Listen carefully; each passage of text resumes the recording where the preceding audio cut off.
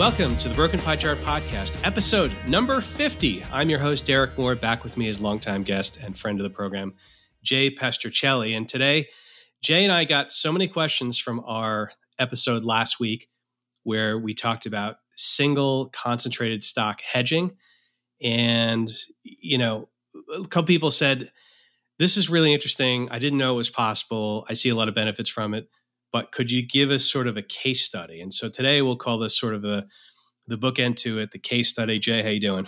Doing great. And I made it to episode 50, Derek. I know at 49, I said, I hope I make number 50, but I'm here. I'm happy to be here. Somehow you got back on. All right, Jay, let's get right at. By the way, the market's at another all-time high today. Amazing. So still within the 36% of the time, you're within 3%. And now we are at an all-time. Of course, to make an all-time high, the market has had to have been at an all-time high before because you got to exceed the old high, right? That's right. That's right. You can't have an all-time high that's lower than a different all-time high. These aren't one-year highs. Yeah. These are all-time highs, right? Yeah. All right. Let's get into it. So typically what happens is, you know, somebody comes to you or to I or to us, right, and says, you know what, I'm in Silicon Valley. I used to be, I'll use this, you know, let's sort of give a little bit of an example. I've got Google, Facebook, Intel, Microsoft, what's the other one? Netflix, whatever it is. One of these high flying stocks says, you know, I have like $1 million in one of these stocks and my tax situation might be a little bit of a low cost basis. You know, typically this is more individualized. And so in doing kind of a case study and a deeper dive into this, Jay, what's sort of the conversation that typically goes on? Like what is the process when someone comes to us with $1 million in concentrated stock or 10 million, you know, whatever it is? Yeah, no, thanks, Derek. It's important. There's really four things that we as advisors need to get our arms around before we actually decide if hedging is the right thing for this individual client situation. And so we look at what are the goals for this position that the client has. We look at the kind of an account that they have it in. We try to figure out what it is they're trying to avoid.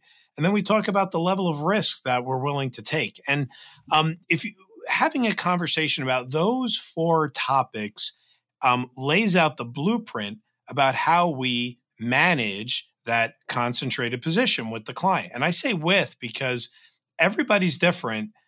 We do this, I think over 10% of the assets we manage now, Derek, are in some sort of a concentrated position. And it is only getting more and more popular. It seems that once the word got out that you could actually lower your single stock risk, people started coming and talking to us. And so, but everyone is different. Believe it or not, there's no plan that is identical between any of these clients that we're managing this kind of position for. And so, you're right, Derek. We did get a lot of feedback, and we had a lot of people ask us to get a little more specific around, well, what do I do? Like you guys talked about this concept, and you left me wanting more. Can you give us a little more detail? And so, Derek, I know you don't like to have a script, and this is not a scripted podcast today, but at least there's a little bit of an outline that I think we're going to follow, right? Yeah, I would say it's a, you know, back of the envelope outline. Let's not let anyone think this is pre-scripted, but yeah.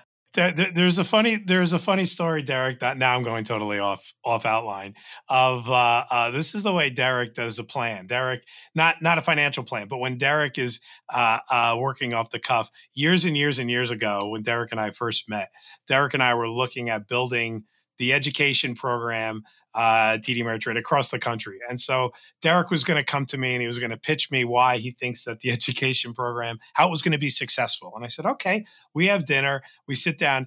Derek pulls out a pen and a napkin and starts writing out a picture of the United States and telling me where we're going to do these seminars. And I said, wait, this is your plan on a napkin? And that's it. This is the way Derek likes to roll. So, but seriously, only when we're talking about these broad-based things. So, sorry. Well, no. And it was, I like to keep the plans very impactful, very minimalist.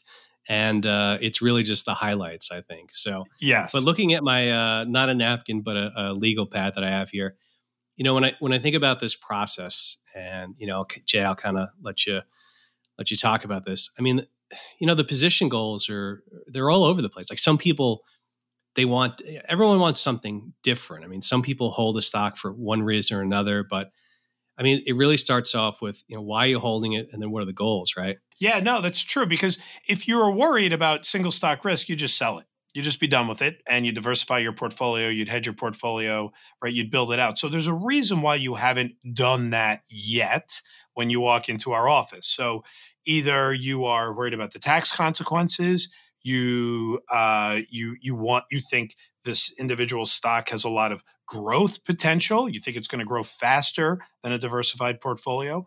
Maybe you like the income from the dividend of this concentrated stock. Maybe that's really important to you. The one that I, believe it or not, see disproportionately is that there's a sentimental value to the stock position. I don't know how many times somebody tells me, well, my grandfather bought this and I inherited it and he believed in the company, so I guess I'll believe in the company, right? That's a reason that we see all the time. And then the very last reason, if I'm kind of rounding this out, is maybe you're waiting for a certain price target to be hit before you want to get out. So again, whether it's sentimental reasons, whether you think there's good growth opportunities, whether it's the dividends that you like for income, whether you have a tax issue that you're trying to manage through, or the stock just isn't the level where you want it to be yet. These are the things that we'll talk about when it comes to what are your goals with this position? Because if you don't have one of these goals, you probably should have just sold it already. Yeah. I mean, I think it's so different why people hold it and then what they're trying to get out of it. I mean, like you said, some individuals come to us and say, look, I basically got a zero cost basis. So if I sell this, and if they live in New York or California, it's even worse. But if they sell it automatically, you're almost getting a reduction. But that actually plays into the whole idea of the type of account matters. And so there's different things you can do in a qualify. I mean, a retirement account versus taxable, and I think that's a good place to pivot to. Yeah, and actually, that's one of the next things we look at is what kind of an account is holding this position. By the way, usually it's almost always a taxable account. It's sometimes tough to get granted stock or paid in stock or inherit stock in an account that you're not going to pay taxes on, but that does matter a little bit. The account type that actually works into the structure that we create. I know you and I, Derek, love when one of these positions is in an IRA type account because there's so many more things we could do because you don't have to worry about the tax consequences. You could keep your exposure, but then, diversify at the same time. But let's talk about what happens more often than not, and that's in a taxable account. And in those taxable accounts, you think about it, most of the time, those folks are trying to avoid some sort of a tax liability, right? There's a consequence to selling stock in a taxable account. So understanding the impact is important there.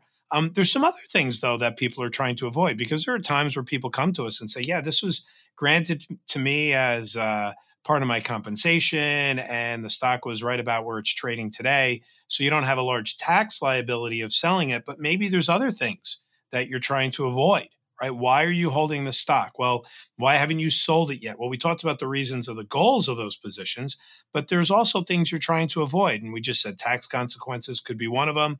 Maybe you are living off of the income and you want to avoid the loss of that income. Maybe you say, listen, I don't have anything better to invest in, right? I can't afford to lose the income from the stock. Maybe you don't want to give up the shares. Maybe it's one of those things that, you like holding this, right? Or just, hey, I feel like I've held this thing forever. And if I sell it now, I may miss out on the growth that hasn't come yet. So not only is these are related, but not only understanding the goals of the position help us put together a plan for that client, but it's also what is it that you're really trying to avoid? Because it's important to nail that. One of the most important things when you talk about what is it you're trying to avoid, for us, it's how to avoid losing money in the position. How do you avoid losing value? And of course, I'm not saying, well, I guess we could build positions that would never lose any value. They probably limit the upside too. But, losing value is almost always the most important reason of what we're trying to avoid. Hey, what is it that you want to do? I need to hold the stock. Great. What do you want to avoid? I want to avoid losing money in my position. That, by the way, would seem like an obvious conversation, but so often that's actually not the situation. We have all these other iterations of these combinations that we have to worry about, right? So that we look at, and of course, then the risk associated with this position is certainly important because sometimes, hey, as you said this last week, Derek, sometimes it's better to just sell it and pay the taxes, because if you lost 40% in the stock overnight, it would have been better to cash it out where it was and pay the taxes on the gains that you had embedded versus eating all of it on the way down. So all of those things go into the conversations. And I think if you're an individual that has a concentrated position and you need to think, what are my next steps? I feel hamstrung. Think about why you hold it, what you're trying to accomplish with it. Think about what you're trying to avoid, and then understand the amount of risk you're willing to endure in this position. Jay, you mentioned kind of selling price targets. Just quickly, it's worth mentioning. Some people come to us and say, look, I want to structure an exit, and I don't want to get into the tactics just yet, but just the idea of, hey, let's set up a schedule over X number of years or whatever it is. And that's another, what is it that you want to avoid? But that's goes back to the position goals, where some people are like, look, I just need to spread this out over time, right? Yeah, absolutely. And I mean, Derek, you and I spoke to a client just a few weeks ago that it was, hey, you have a lot of gains embedded in this position. No reason to take all the hit here. We can, the tax hit, here, we could spread it out over time and diversify along the way. That way, you get your first, the way the tax code works today, right? The first 70,000 of capital gains doesn't get taxed, those kinds of things. So you take advantage of some of the tax rules that give you incentive to spread it out over time. Then some other folks, it's just better to be done with it, right? So everybody, it's different. And I'm not giving tax advice, by the way, right there when I gave that 70,000 thing. That's just what I've heard. I'm making air quotes. So obviously we'll always have you talk to an accountant. And actually for that client, we actually sent them back to their accountant to do the math on, hey, what is your liability if we actually, sold it here? And do we hedge it and wait a few years? Or do we, get out of this and to diversify right away, right? Those are the conversations you just need to think through. Have an accountant, understand your risk. Usually those are the pieces that we have to, we put together for the puzzle. And we will always work with your accountants too. I mean, how many times have you been on the phone with somebody's accountant and you say, okay, what if we structure the exit here over the next 2 or 3 years? Accountants usually are very open to that. And they always love the fact that we can protect somebody and limit their risk and take, that single stock volatility out of the mix. No, that's a great point. And the fact that we're willing to work with, it's sort of a partnership, right, with the client, but also they have other, on the tax side, they're getting professional advice often from an accountant. And, we're able to have the conversation and sort of make sure everybody's on the same page. So I think that's a good point. I will, of course, link to take Jay off the hook. Schwab and TD both have some good information on capital gains and taxes. So I'll link to those in the show notes. So, Jay, one of the things I think we wanted to do is get into, some examples and case studies. And so the way I look at this, there's probably a few different ones that I'd like to go over with you. The first is in a situation where it was a tactical, where a stock went down, and not only did we avoid some losses, but we're able to sort of monetize some of the gains. I think that the other one is where, had you just closed your eyes, it would have wound up okay, but there was a ton of volatility in the meantime. And then kind of the third one, I think, is where everything wound up being fine. I mean, you had some protection on, but in the end, you didn't need it. But the drawdown or the drawback of doing that really wasn't that great. And so, Jay, I think we'll start with the first one. I don't know if we want to mention the stock or not, but I'll leave that up to you. And, yeah, let's do it. Yeah, I mean, yeah. So Conagra was sort of the stock, and we've teased this white paper. We actually have this is one of our examples of sort of the case study we put in there. When we talked about the Conagra example, it was an example of where large concentrated position. But Jay, I mean, kind of take us through the steps, the goals there, and then what were some of the tactics that you employed? Perfect. Okay. So when we sat down with this client we started the conversation with them, and I think it was in 2015. So again, without saying any names, besides the stock, we sat down, we talked to the client. They had a very large position in ConAgra, a food company, right? A staple, right? So out of the Midwest, out of Omaha, which is where I used to live. And so what we did is when we sat down with them, we said, okay, why do you hold this stock? And the answer was, we really like the income. It pays a 2.5% dividend. We like living off the income. Don't ever care to ever sell a single share of this. I just want to continue to get our income. And it was in a taxable account. And what they were trying to avoid was that if ConAgra ever did lower their dividend, which was the whole point of why they were holding it, that then the stock would take a big hit, and they wanted to kind of protect, their position in those situations. We couldn't just sell it. Their tax liability was very, very low. I think they had a cost basis of $1, under $1. Right now, it's a $29 stock. At the time, it was more like a $35 stock. Selling and rotating into something else that pays 2.5, like the S&P 500, would just be too darn expensive. So they wanted to avoid the tax liability and continue to get their income. They had this was not all of their value. We're talking about a position that was round. I'm going to round the numbers. It was about a $5 million position, and they were probably worth a lot more than that. Well, not probably, they were. So they could handle the single stock risk. And so when we sat down with them, we said, okay, why are you holding it? You want your income? Great. It's a taxable account. You want to avoid the taxes. You want to protect against the loss of income. But you can handle the risk of holding the position. So in that scenario, our solution was, we're going to buy protection for you using puts, long puts on ConAgra. ConAgra has a decent options market on it, so we're able to buy protection for that client. And we were going to pay for it by, using the ConAgra as collateral. We talked about this in last week's episode, where you can use the underlying stock as collateral to either sell a premium selling strategy or even just sell calls against the stock. So we did that. So we were long puts, short calls. That's what's known as a collar, and we created protection for this client. Great. And we protected it for years. A couple of years goes by, and fast forward to November of 2018. Now that's a year ago. And the stock in the period of a 1 month period goes from $35 down to $20.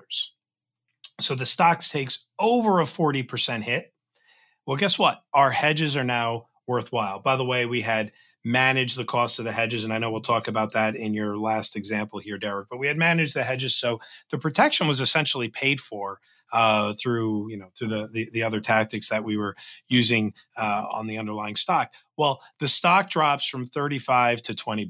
Well, this is a textbook example of why you hedge. It's they had a bad earnings, and they talked about things that freaked the market out, whatever. I won't get into the details what it was. But now our hedges were very, very profitable. We made money on our hedge. Our insurance was finally paying off.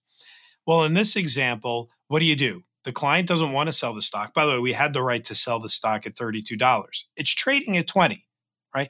Our hedge has got a $12 intrinsic value in it, meaning it's worth at least $12, this hedge per share. Right? Stock's trading at 20 and our hedge is worth 12. So we stopped the client's losses at that 32 range. But they didn't want to get rid of the stock. Because why? Well, because they still wanted the income. So we took the profits on the hedge, and then we actually reinvested and created some diversification away from this single stock. Now, they held the shares. We never got rid of a single share. We rehedged, but also took some of the profits. Stock rebounded to $31 by the time April came around. If you take a look at a stock chart there, I guess it was the end of April, it had kind of rebounded back in 2019. And so guess what? They didn't lose any shares. They didn't lose their income, but we took profits on the hedge. And so in this example, it's why you hedge, even when a client tells you, I can handle the risk and I don't want to ever sell any. You might say, well, why even bother hedging? Well, the answer was, in this case, because we got that big sell-off, we were able to monetize that hedge, and we're able to turn it into a whole nother portfolio that's diversified away from this single stock risk. So I would recommend for anybody listening here, put us on pause for a sec. If you're driving, don't. But take a look at a ConAgra stock over the last 2 years, and you will see when the stock drops. The symbol is CAG. When the stock drops, when we rolled those hedges, I won't say how much we made on it, but I think I gave you some ideas of at the very least, what the hedges had in intrinsic value, mathematical value. And then you diversified away from that. So, it's a really good example. The advisor that we work with this client, calls it a textbook example of why you hedge. And the client, we met all of their goals through all of this. Again, a very unique situation. They're all unique, but in this case, they kept the stock, they kept the income, they were protected. And when the time was right, we took the profits from that protection and then helped diversify them and reinvested while the market was at a significantly lower price than it is today. No, I think that's a great kind of walkthrough of the tactics and a little bit, kind of pulling the curtain back. And, one of the things I think when you think about ConAgra was down, as you mentioned, over 45%. And there's all these different pieces. And so you talked about something like a direct hedge. A direct hedge is buying protection on the stock itself. And, just that, I believe those hedges made, it was roughly took the loss from 45 down, probably 20 percentage points. And then you talked about selling other options premium. That was additive as well. So then you add back some percentage points. And then the other thing you mentioned was selling covered calls. So you think about it, and you'll see this in the white paper. I keep teasing this, but we've got a chart in there where the stock comes down, and those different things that you mentioned mean that instead of experiencing all of that loss, these three different pieces then go and add a positive return to offset some of that loss.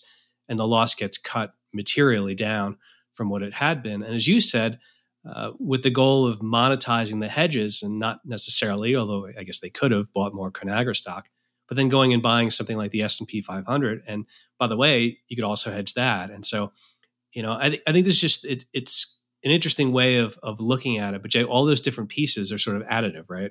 Yeah, those all are built in concert to, make sure we're delivering the end goal, which for this client was, I want to keep the stock, I want to keep my income. I don't want this hedge to really cost me too much, but I want to protect in case they ever decide to cut their dividend that I've got, I've got something protected by an underlying asset. And so, right, we were able to maintain all of that. And I think you made a really good point there, and I probably emphasized it, which was, hey, we didn't hedge this thing at zero, right? I mean, while we bought 32 puts, while the stock was traded at $35, $37, there still was a degree where the position lost some money, but again, it fit their risk tolerance, right? They could handle from 37 to 32, that $5 decline. It was fine. It was well within their risk tolerance. But then, as those 32 puts went in the money, then, we started seeing that dollar for dollar appreciation. But so again, it's not a full 100% hedge in this example, in this real life example. We rarely, I won't say never, rarely hedge where you have absolutely no loss. You can do it. It's expensive. So it means you usually have to give up a lot of the upside. But actually, for this client, it would have been totally fine because all they cared about is the income, right? Income from the dividend. So as long as we didn't put that at risk, this client was going to be happy. But again, it's unique, right? This client is, really reliant on the dividend for income because they have so many shares. Not everybody fits that bill. So a lot of people hold stock because of the growth aspects, right? Or the sentimental aspects. So let's not rehash that information. But, again, it wasn't they didn't lose zero. They did lose some, but it was within their risk tolerance. And again, that was based on the conversations we had with the advisor and the client. Yeah. And one more thing before I pivot, it is interesting. We talked about last week, the difference between a one standard deviation sort of historical, expected drawdown. And then the single stock is, somewhere, some studies say 40%, volatility. So cutting the volatility on a single stock by over 50%, a little bit over 50%, just through direct hedging. And as you said, all these different pieces come in. And so to kind of sum this one up, it's the process is, okay, what do you have? What do you want? What are you trying to avoid? What's the motivation? And then just working with the client and saying, let's structure something within the risk tolerance. And in this case, it was they own the stock. They want to get the dividend. The dividend's good. And just a combination between direct hedges, an overlay of other volatility selling, and and covered calls. By doing that, substantially cutting the losses there. So I think that's a good example of where, and we keep teasing the white paper, but we'll in much more detail than we can get into today. That's something. Anything else on that one before I kind of flip us to the next example? The only thing I'd say is we're continuing to hedge that position for that client now, right? The program continues, even though, the stock had that bad drop and then the rebound, the client was very happy. We continue to do it even today. And again, our goal for this client is, protecting, their income and avoiding huge losses and, waiting for an opportunity to take profits on another hedge. Although, listen, you never really want to use your hedge. Maybe I could say that, right? And no, you never want to use your insurance. It means the thing you are insuring had a breakdown, right? You don't want to use your homeowner's insurance. Gosh, you don't want to use your health insurance. I mean, maybe you want it for a checkup because you feel good that you paid for it and you got covered with your office visits. But gosh, you don't want to use your hospital coverage, right? That means something bad happened. But having it means it doesn't kind of end your investing or even worse, right? You can't replace what you lost. And so we continue to hedge for that client. Again, we don't sit around wishing for the hedges to be profitable, but when they happen, we definitely take advantage of that. Jay, next one I want to pivot to is Apple. And it's fair enough. We talked to say, let's just go through Apple because we mentioned it last week. And we mentioned from 81 to 2018, while the stock, the compounded annual growth rate from 81 to 2018 was over 15%. That's really good. That's very good. You would love that. The challenge with a single stock or holding the stock, even though the results were good, was that in some years you had somewhere between a 50 or a 71% drawdown. And it happened not once, not twice, but several times over this. So let's talk about Apple. And Apple, one of the questions you get is, well, in hindsight, I just could have not done anything and just held the stock. Now, Apple doesn't pay a dividend or I shouldn't say that. They pay a small dividend. So it's a little different than Conagra. But Jay, walk me through, let's use Apple as an example. And what would be the benefit to using a single stock risk hedging program? Obviously, I think there's a lot of opportunity here to not only stay invested if that's what they want, but monetize the hedges. And there's a couple things here we can go through. Can I just say something about Apple, Derek? I mean, sure. I mean, we know that it's been having a good year, but as I'm looking at it here, do you realize on January 3rd, it closed at about $142 a share. Right now, while we're on this podcast, it's hitting a new all-time high at $267. Like that's over 80. It's close to 90% appreciation for Apple. Wow. Just amazing that everyone would think the law of large numbers prevents a stock like this from having that kind of a year. But wow, it's just amazing. But by the way, if you actually look back 12 months ago, right, where it was trading in November, and even if you're willing to give me a little latitude and say, go back to say October 1st of last year, it was trading at 230. So that's not that much different than where it was in October. Well, the exact reason why you hedge is what happened from October 3rd to January 3rd in that 3-month period where Apple goes from 230 down to 140, right? That is why you hedge. How often is that going to happen? Well, it depends. It could be, depends on the volatility of the stock, but this at the time was the largest stock, the largest market cap at the, I guess, am I describing that the right way? It was the largest stock by market cap measurements, meaning the value of the public company. It had broke the $1 trillion mark, right? Everyone was using that as a really interesting talking point. And then it proceeds to take, an 80-point sell-off, right? 80, 85-point sell-off.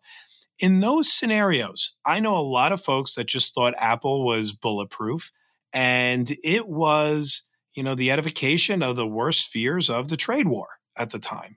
And having protection on a stock like this does two things for you. One, those hedges then give you the opportunity to add more stock as the market drops because your hedges are, second point, very profitable and they've protected your value.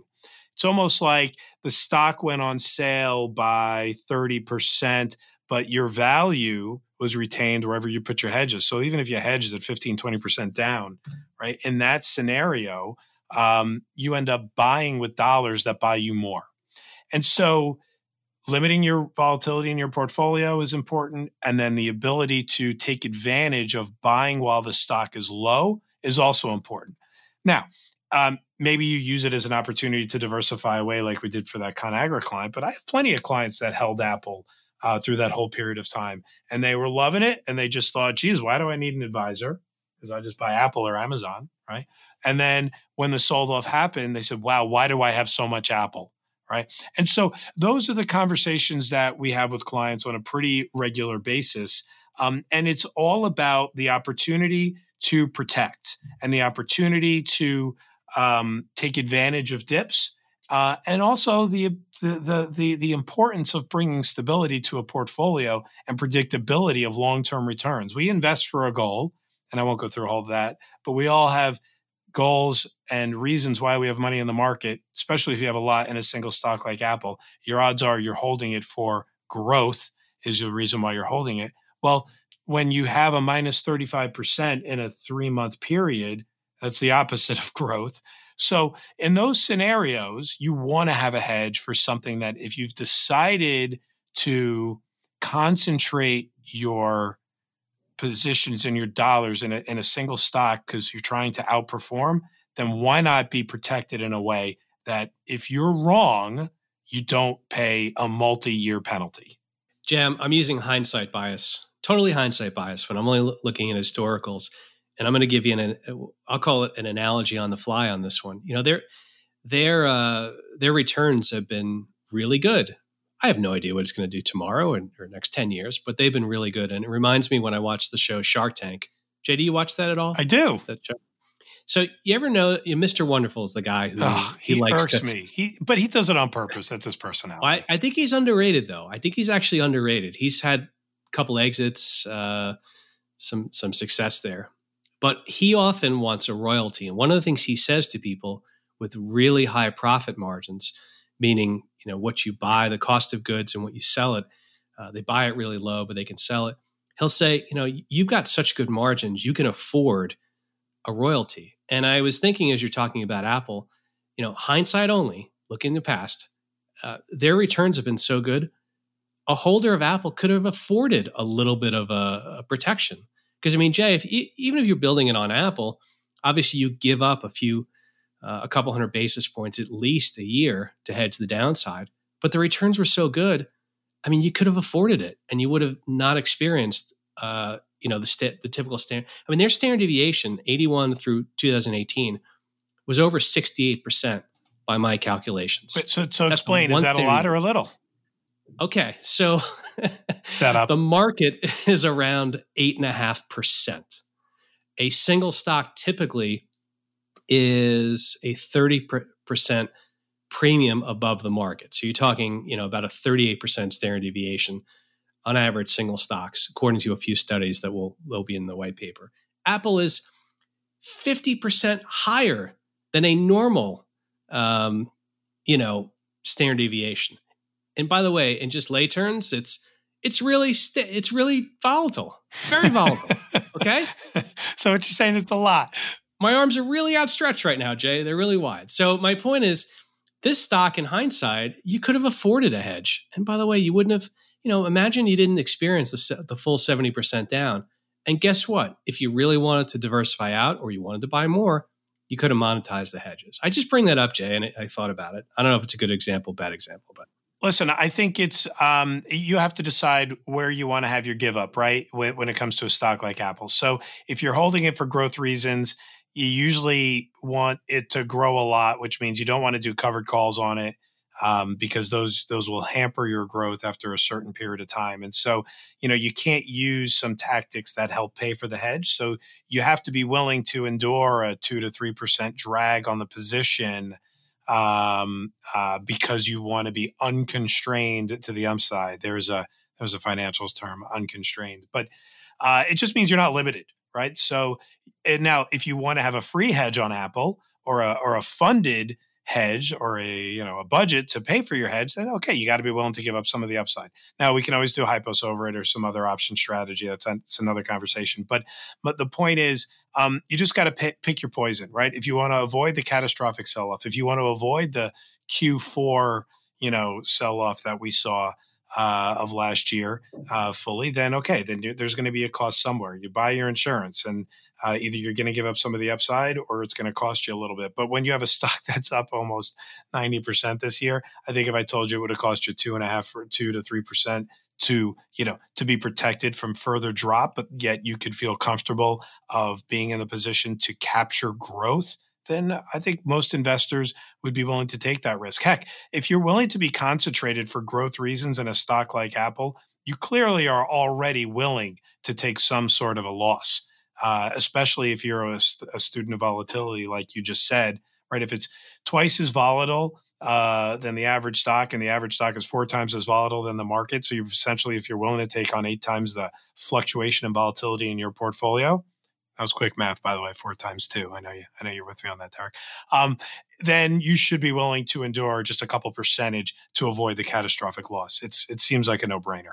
So let's kind of, before we pivot to the final sort of example, I'll just kind of round this out. What we've talked about is, let's say we have a client, and this is the situation. They come to us, and you talked about the goals and everything that goes into these conversations. But somebody says, "Look, I still want growth. I've got Apple." Maybe they've got a lower cost basis. They believe in the company. So there's that bias that you mentioned in sort of the opening.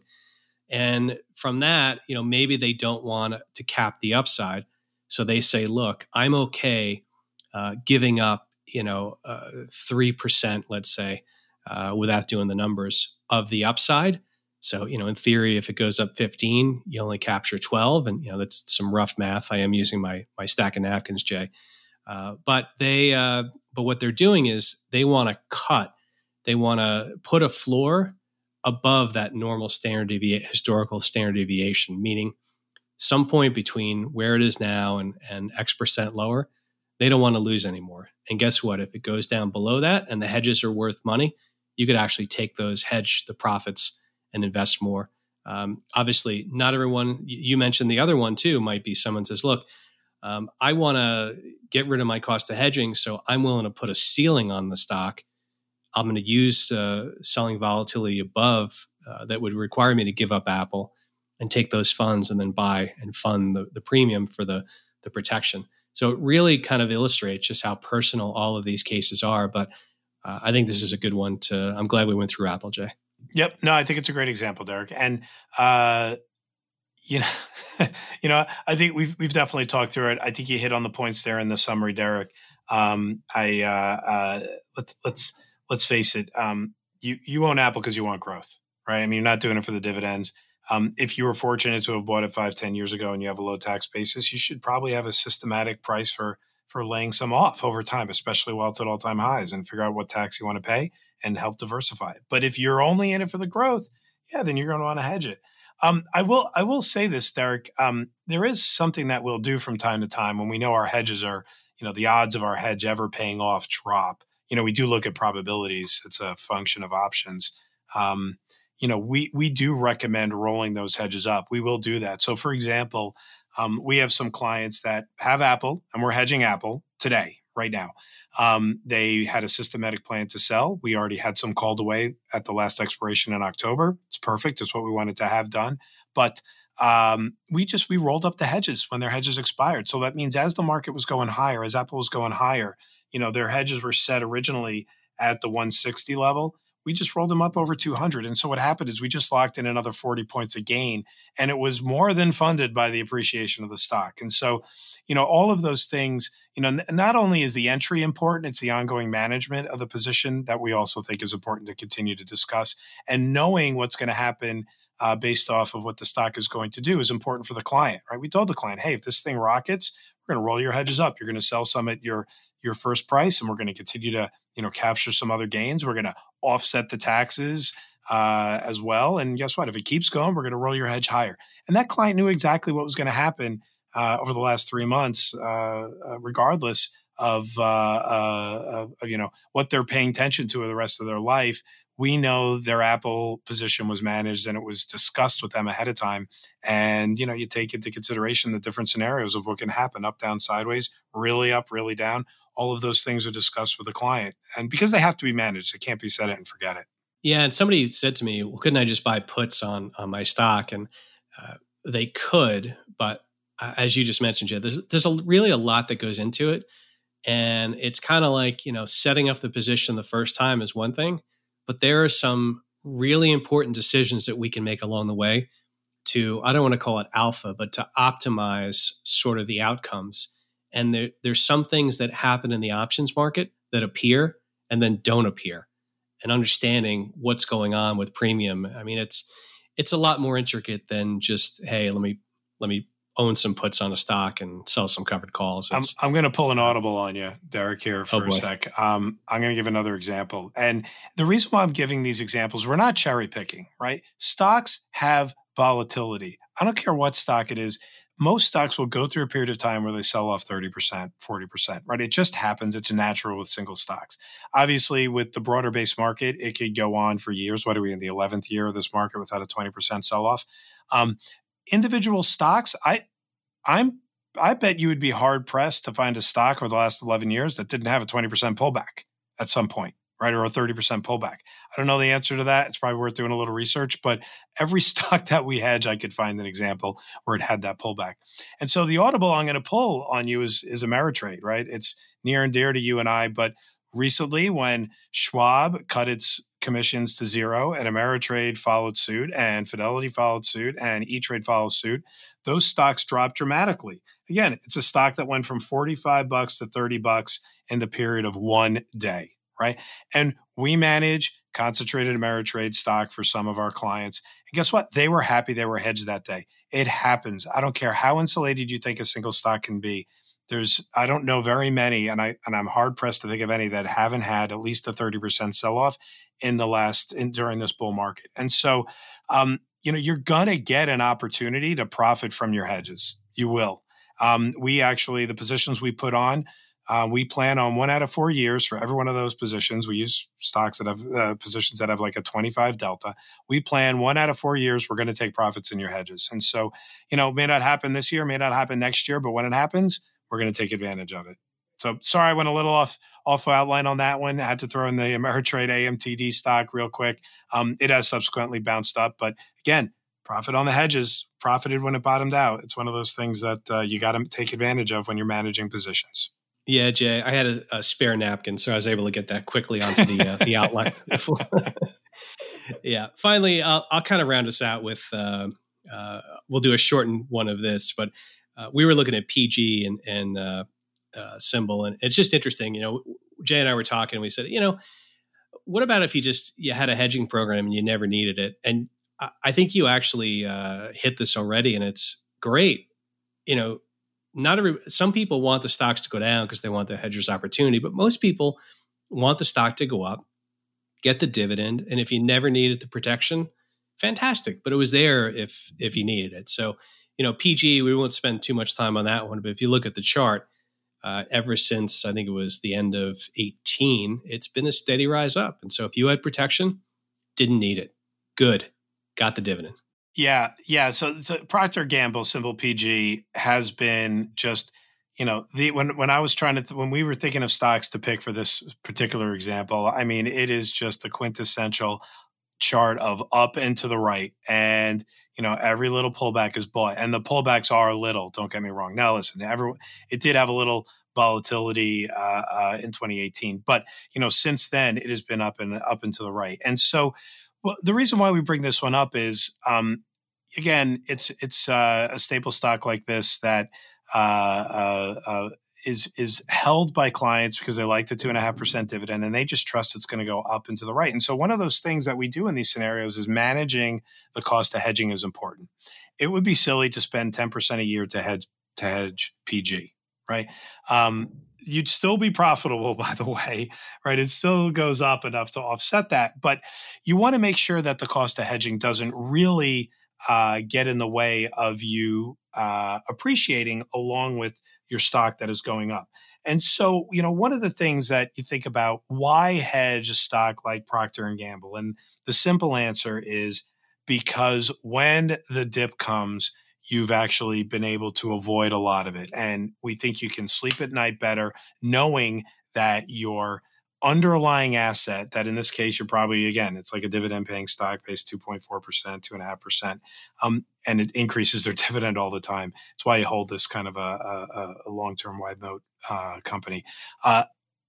The ability to avoid the loss is so important. You don't know when it's going to come. PG has had sell-offs. It is one of those that it has had a minor sell-off compared to what, say, like Apple had or even ConAgra had. But just taking the risk out of your portfolio is important. And so again, if you have a concentrated position and you're forced to hold this position, Procter & Gamble, or you were given as compensation and you have a large tax gain if you actually went and sold it and diversified right away, why not use options to create protection while you're implementing your plan over time to systemically sell some stock, and you can actually calculate what your tax liability will be with your accountant, obviously, and we work in those prices. And so again, it's a position like this that kind of always goes up and to the right. You get like, why should I even hedge this thing? It never drops. It will. There's nothing that never drops. It will. And you want to be in a position that your plan is such that either A, you're going to profit from your hedges, or B, you have a systematic sell of the positions over time. This is a stock. The only reason we watch this one is we have a lot of clients that say, buy Procter & Gamble on a pullback. Let me tell you, we've been waiting a while to buy Procter & Gamble. But if we were hedging, I would not stop hedging as it continued to go up. We'd roll those hedges and lock the gains as it was going higher and higher. Yeah, and I think you've kind of illustrated the question of why do this? Like, why should you do this if your plan is to just hold the stock? And I think you outlined a couple important things. Number one is obviously the emotional side of this. You want to have protection. You want to sleep a little better at night. But there are opportunities where if the stock goes down enough, you could monetize the hedges and buy more of that stock at really low prices. And by the way, then re-hedge, or you could diversify out. So I think, is it worth it? I think so. And I think for a number of reasons. And part of it is we simply don't know what's going to happen in the future. But the positive thing or the important thing about all this is just how customizable all of these situations are. And as hearing Jay and I just talk through them, they're not all the same. And the management of these gets pretty involved. And, hopefully that's where we put our expertise to work. So with that, Jay, anything else for the audience this week? No, Derek, I think this was, thank you for letting us get into detail here and give some content to people that really are looking for, help me understand the outline of, should I be hedging this? Is it bad that I've got this concentrated position? Am I taking too much risk?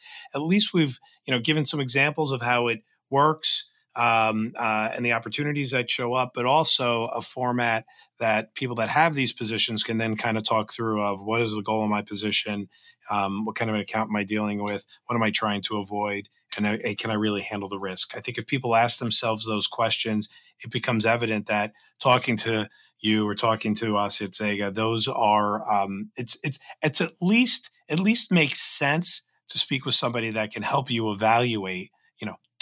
Do I continue to hold this, or do I need to have a better plan than just, hey, I know eventually it's all going to go up because the company's great? All right, Jay. Well, unfortunately, the New York Giants season is not going up anytime soon, but we'll save that for another podcast. This was a good week for us. You know why? Why is that? We had a bye. We didn't lose. Okay. That's good. Nobody. Wow, that did not land. I apologize. No. I thought you were going to say we moved down in the the draft order. No, I wasn't frustrated Sunday. That's why it was a good week. Oh yeah. Well, it could be worse. You could be a Jet fan, right? That's at least they beat the Giants. Yeah. So. You know what I remember though, Jay? This was such a good podcast, Derek, until you had to go with the G-Men. You just had to, we're rounding out with that. But, before the advent of the Red Zone channel and stuff like that, obviously the audience knows at this point, you and I both grew up in the New York area. Do you remember when the Jets and Giants were both horrible and like one was on at 1 and one was on at 4? and you couldn't watch any other games. And it was just like, they were bad. And it was like that for a while. It seems like the Jets have always been bad, at least the Giants. The NFL has evolved. The NFL has evolved, that's for sure. We got several Super Bowls and 2 versus the Patriots, who can't beat us still. All right, Jay, with that, we'll end here, and we'll talk to everyone soon. Thanks again, Jay. Thanks, Derek.